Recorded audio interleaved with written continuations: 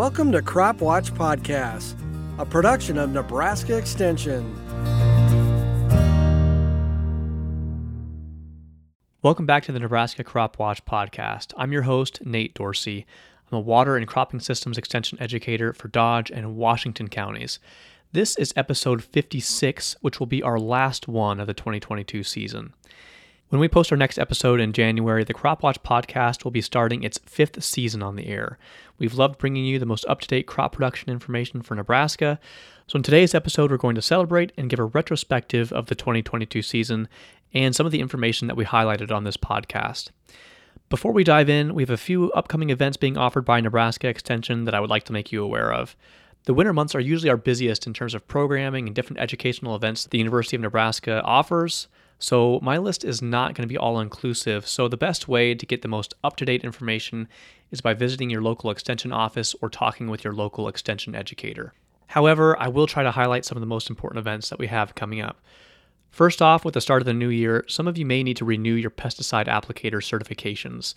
Training is going to be offered for private, commercial, non-commercial, chemigation, and other certifications starting in January and going through typically March. There will also be online options for those of you who will be unable to make it to in-person trainings, and those will be available at pested.unl.edu. So that's pested.unl.edu. Again, the best way to find out about a lot of these trainings is by visiting your local extension office or talking with your local extension educator. But on that pested.unl.edu website, we also have a calendar of a lot of these pesticide trainings that are being offered throughout the state. In addition to these, we have a few larger regional trainings that are being offered that will include the option of getting your pesticide applicator certification. And these are going to be offered through our crop production clinics. For all the crop production clinics that I list here, the time will run from 8:45 in the morning until 3:30 p.m. in the afternoon. And these will be held in different locations throughout the state and not only include information on pesticide applicator trainings and safety, but also topics around crop production that might be helpful for the year, such as topics around irrigation and crop diseases to look for. So these will start on January 5th in North Platte. Then we go to January 10th in Norfolk, January 11th in Meade, January 12th in Beatrice, January 18th in Kearney, January 19th in Hastings, January 20th in York, and then January 24th we'll be back in Kearney again. These events do require pre-registration, and so to do that, you'll go to the agronomy.unl.edu/CPC website. There will be some additional information there, but also the option to go ahead and register and pay for those events. Another event that's coming up is our TAPS Banquet. This will be held on January 14th in Kearney. And if you're not familiar with TAPS, it's a really great program that's organized by the University of Nebraska to highlight crop production practices in the state. And we have growers that compete in that program to test out their own crop production practices and how they stack up against others. And the growers and other groups that participated in the TAPS program will be recognized at that event. We also have a few expos coming up. The York Ag Expo is being held on January 12th in York. And then we have the Fremont Corn Expo being held on January 26th in Fremont. So I know that's a lot of events that I just went through, and there are more that are being offered throughout the state. So to get the most up-to-date list, I really encourage you to reach out to your local extension educator, and they can let you know about other programs that might be held in your area. So in this episode, we're going to do something a little bit different. We're going to be celebrating our season here. We had a challenging year in 2022 in Nebraska with drought conditions in the spring. And then we had some pretty severe storms that brought hail and some moisture, but not enough moisture to make up for some of the drought conditions that we faced. We had some issues with fire and disease. So in this episode, we're going to reflect on some of the issues that we faced this year, which we seem to face a lot of these things every year. So while you may not have had some of these challenges in your particular area in Nebraska, it's possible that in the next year or in seasons to come, you might be faced with some of these issues. So we're going to go back to a few of my favorite episodes, which I thought were really timely and really relevant and helpful for this season and could be helpful for this next year coming up. And the first episode that we're going to be going back to is episode 41, where we had Nathan Mueller, who is an extension educator, on the show to talk about winter wheat fertility. And winter wheat is one of Nathan's specialties. And he had a few really great things to say, which I think are relevant even now. And the first was around phosphorus deficiency in wheat, which is something that we really can see when we have drought conditions. And this fall has been really dry. We had a really dry season, and this fall continues to be dry. And so this is something that we might see in some of our wheat fields in some parts of the state. So let's go back and hear what Nathan had to say about phosphorus deficiency in winter wheat. This past fall, especially early winter, we did see some phosphorus deficiency in winter wheat because of the dry soils. A lot of nutrients, you need water to be able to take those up in decent amounts. And so we did see phosphorus deficiency, and that looks it's almost flashing or orange tissue. It can become purple, but actually that orange color's first. So I did see phosphorus deficiency as well as nitrogen deficiency, especially where the soybean residue was a little bit thicker. Again, this was an interview with Nathan Mueller from earlier this year, but our fall conditions for winter wheat this season are very similar. Nutrients are moved into plants with water, so when we have dry conditions like we do right now, our plants can have nutrient deficiency symptoms even when there are adequate supplies of nutrients or fertilizer in the soil. Another topic that Mueller touched on in this episode was nitrogen rates and timing, which are really common questions he gets every season. I always start people that are new to growing winter wheat, which there's been quite a bit the past 2 years, is about 100 pounds of nitrogen per acre applied, 100 pounds of fertilizer nitrogen applied. That's a good starting point. Timing. Should we have put that all on last fall? Do we put it all on this spring during green up? Do we wait and hold some of it prior to jointing, or even put some on late at flag leaf? Putting all of that nitrogen on actually in the spring at green up gave us the same yield or more than putting all that nitrogen on in the fall. So I definitely lean, if you're doing one application of nitrogen, put it all on in the spring at green up. We did look at split applications, so 1/3 in the fall, 2/3 in the spring. And again, that was similar to all in the spring. So what I tell growers, both based on experience and information from K-State, is we need a little bit of nitrogen in the fall for that winter wheat. A lot of that can come with your phosphorus fertilizers, such as MAP, which is 1152, 11% nitrogen. Usually that's enough in the fall, and then the remaining balance in the spring. So you might have 10, 20 pounds in the fall, and then you come back with 90 to 110 pounds in the spring. So that was some great information about fertility management in winter wheat. Mueller also shared a lot more information in that episode, which was episode 41, that we just can't share here. But if you're interested in learning more about winter wheat and fertility management in that crop, I really encourage you to go back and listen to episode 41. In addition to what Mueller shared in this episode about fertility, he's also developed a lot of really great resources around winter wheat management that can be found on his website.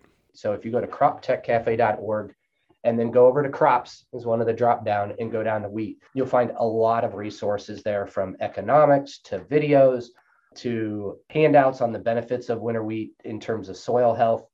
Taking a stand count, if you're concerned about your stand, there's a handout on that. Also a winter wheat seeding calculator for this coming fall. If you were wondering where you need be a seeding rate, I have an Excel calculator, but also information on varieties, you name it. I have built up that website, because that's a strong resource for growers in eastern Nebraska. So definitely be sure to check out his website to learn more about winter wheat management. The next episode that we're going to be highlighting today is episode number 44, which was about hail on corn, soybeans, and wheat with Dr. Justin McMecken. Even though much of the state was under drought conditions this year, we had really dry weather. What precipitation we did receive in the spring came really hard and fast and often brought hail, especially in the central part of Nebraska. So in episode 44, we visited with Dr. McMecken, who has done some research around hail and corn, and he had this to share about some of the fields that he visited early this spring. We were out Saturday looking at a few fields, and it looks pretty bleak, and it wasn't a lot of regrowth. That's that 4 to 5 days after the storm. With the hail being so significant, it took a couple days, in fact, till this morning, to start to see some regrowth, especially on soybean. So, it's a troubling time. It's probably one of the hardest times to make a decision on hail. Had we had this whole scenario happen 2 weeks ago, I think we'd all feel a lot differently. Our corn would have been prior to V6, and growing points would have been below the ground, and soybeans would have been fairly small. But at this point, what I've seen in the last few days is a lot of corn that was V6, V7, kind of that critical turning point, and some soybeans that were V2, V3 stage. And the result is a lot of injury to the plants. But that being said, things always look worse the day after the storm, and seven days later, they can look a lot better. Sometimes it takes to 10. Gosh, it's really hard to hear about that kind of damage, and our hearts really go out to anyone in the state that was affected by this or any other serious crop issue in the state. But that's one of the reasons why Nebraska Extension exists, which is to help in these types of situations. And in this last clip, McMecken also had some really great advice, which is to wait that 7 to 10 days after some type of serious injury before making any type of decision. But even though our fields can look really rough in those first 7 to 10 days, we might strip all the leaves off of our plants, we might still have growing points in those crops, and they might still regrow. Obviously, there probably will be a yield impact, but in many cases, our crops can recover. In this episode, McMecken also touched on another really important topic, which is around insurance. And whenever we have these types of big weather events or other types of crop damage, questions around insurance and the process is really common at Nebraska Extension. And McMecken has some really great advice that can help avoid some heartache. I think the number one thing is, growers should be knowledgeable about what that evaluation might look like before an adjuster gets there, if they have one and have insurance. But the important thing is talk to your adjuster first. Don't do something or anything in that field without talking with that adjuster. Because you can void your claim if you're out trying to do some sort of management when they haven't seen it. They have specifics on how much to leave in that field for proper evaluation. And so before doing much of anything, call your adjuster. And not a bad idea to run out and take some photos early on in this process so you can help in that process if there's questions later about what things look like. And then the number one tip, wait. And we're kind of in that window now. Tomorrow we'd be crossing the 7-day mark from the hail event itself. And that would be the time to actually start looking. I tell everybody, go to the lake, if you can get away from town, don't look at your fields for a good 7 days. I think one of the hard things about situations like this is that in agriculture, we're fixers. We like to go out and fix the problem. So whether that's something going wrong with a piece of equipment or our crops, we like to get out there and fix it as soon as we can. However, McMecken brings up some really important points, which is in situations like this, when we have really severe crop damage, it's best to just wait. Another really important point that he brought up here was to not do anything without talking to your insurance company first. It would be really unfortunate to have some type of disaster in our field and try to fix it too soon without our insurance being able to take a look at it first and then not being able to get a payment later on. Now, I don't want you to think that Nebraska Extension is all doom and gloom. We like to be there for the good days too, and we had a lot to celebrate in 2022. One example that we celebrated on the podcast this season was successfully starting a cover crop interseeding project. This was probably the most challenging episode to make this year because we had multiple guests and it involved recording audio out in the field, but it's hands down my favorite podcast episode. If you haven't listened to that episode yet, I really encourage you to go back and listen to episode 49 in its entirety, but we'll go over a few clips here. This project was a partnership between the University of Nebraska-Lincoln, the Nebraska Department of Environment and Energy, or the NDEE, and several local natural resource districts, which are the NRDs. As part of the project, the university purchased a Hagie high-clearance sprayer and converted it into a broadcast cover crop seeder, which we called a highboy.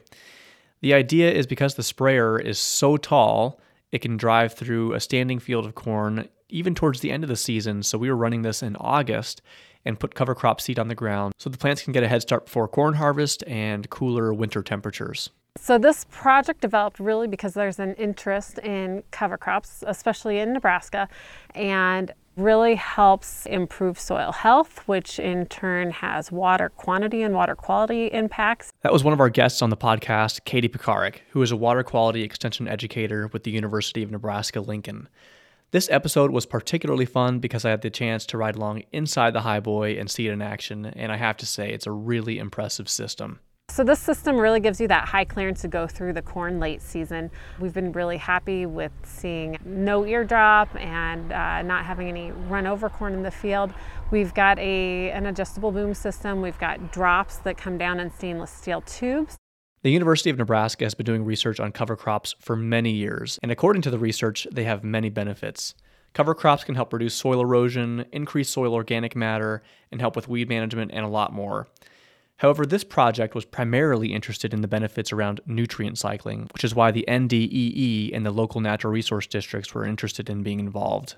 Our main emphasis on this particular project is the groundwater side. We're going in areas that's a little higher in nitrates. We're trying to see if it will tie up the nitrates in the soil.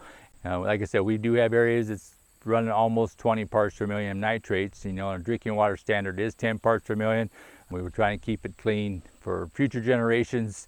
That's why this cover crop is maybe just another tool in the toolbox that maybe we can utilize to keep the nitrates lower or lower the nitrates in general. That was Daryl Anderson, the Water Resources Manager at the Lower Platte North NRD based in Wahoo, Nebraska. Using cover crops to help lower nitrates in the groundwater is a pretty interesting use case, but it really makes sense when you think about it. Cover crops can help tie up any excess nitrogen in the soil inside their plant tissues. This could help prevent nitrate leaching over the fall and spring when we tend to have the most water movement. Then, when it's time to plant the next crop, that cover crop can be terminated and the nutrients the plants took up can be made available to the next crop as they decompose. This was the first year of the project, and the university, the NDEE, and the NRDs are all hopeful they'll be able to continue. The project is waiting for some funding decisions for 2023, but hopefully we can provide some updates on this project in future episodes. Again, if you haven't listened to this podcast episode yet, definitely go back and give it a listen. It was episode 49. Well, that's it for this episode and our 4th season on the air. We have big plans for 2023 to continue to bring the latest crop production information for Nebraska. But wait, before you push the pause button or move on to another podcast episode, I want to ask a huge favor. If you've gotten this far, I hope that means that you've been enjoying the show. Please subscribe to the podcast so you can be notified when we post new episodes. Also, it would mean a lot to us if you'd leave us a review wherever you're listening to this podcast, whether that's on Apple Podcasts, Spotify, or another platform. Reviews will help other people find the show and potentially benefit from the information that we're providing. Lastly, please share the podcast or your favorite episode from this year with your friends, whether that's in a text, a social media post, or whatever else works for you. We'd really like to continue to grow the show and provide valuable information to producers in Nebraska and beyond. So thanks again for tuning in, and I'll see you in the new year.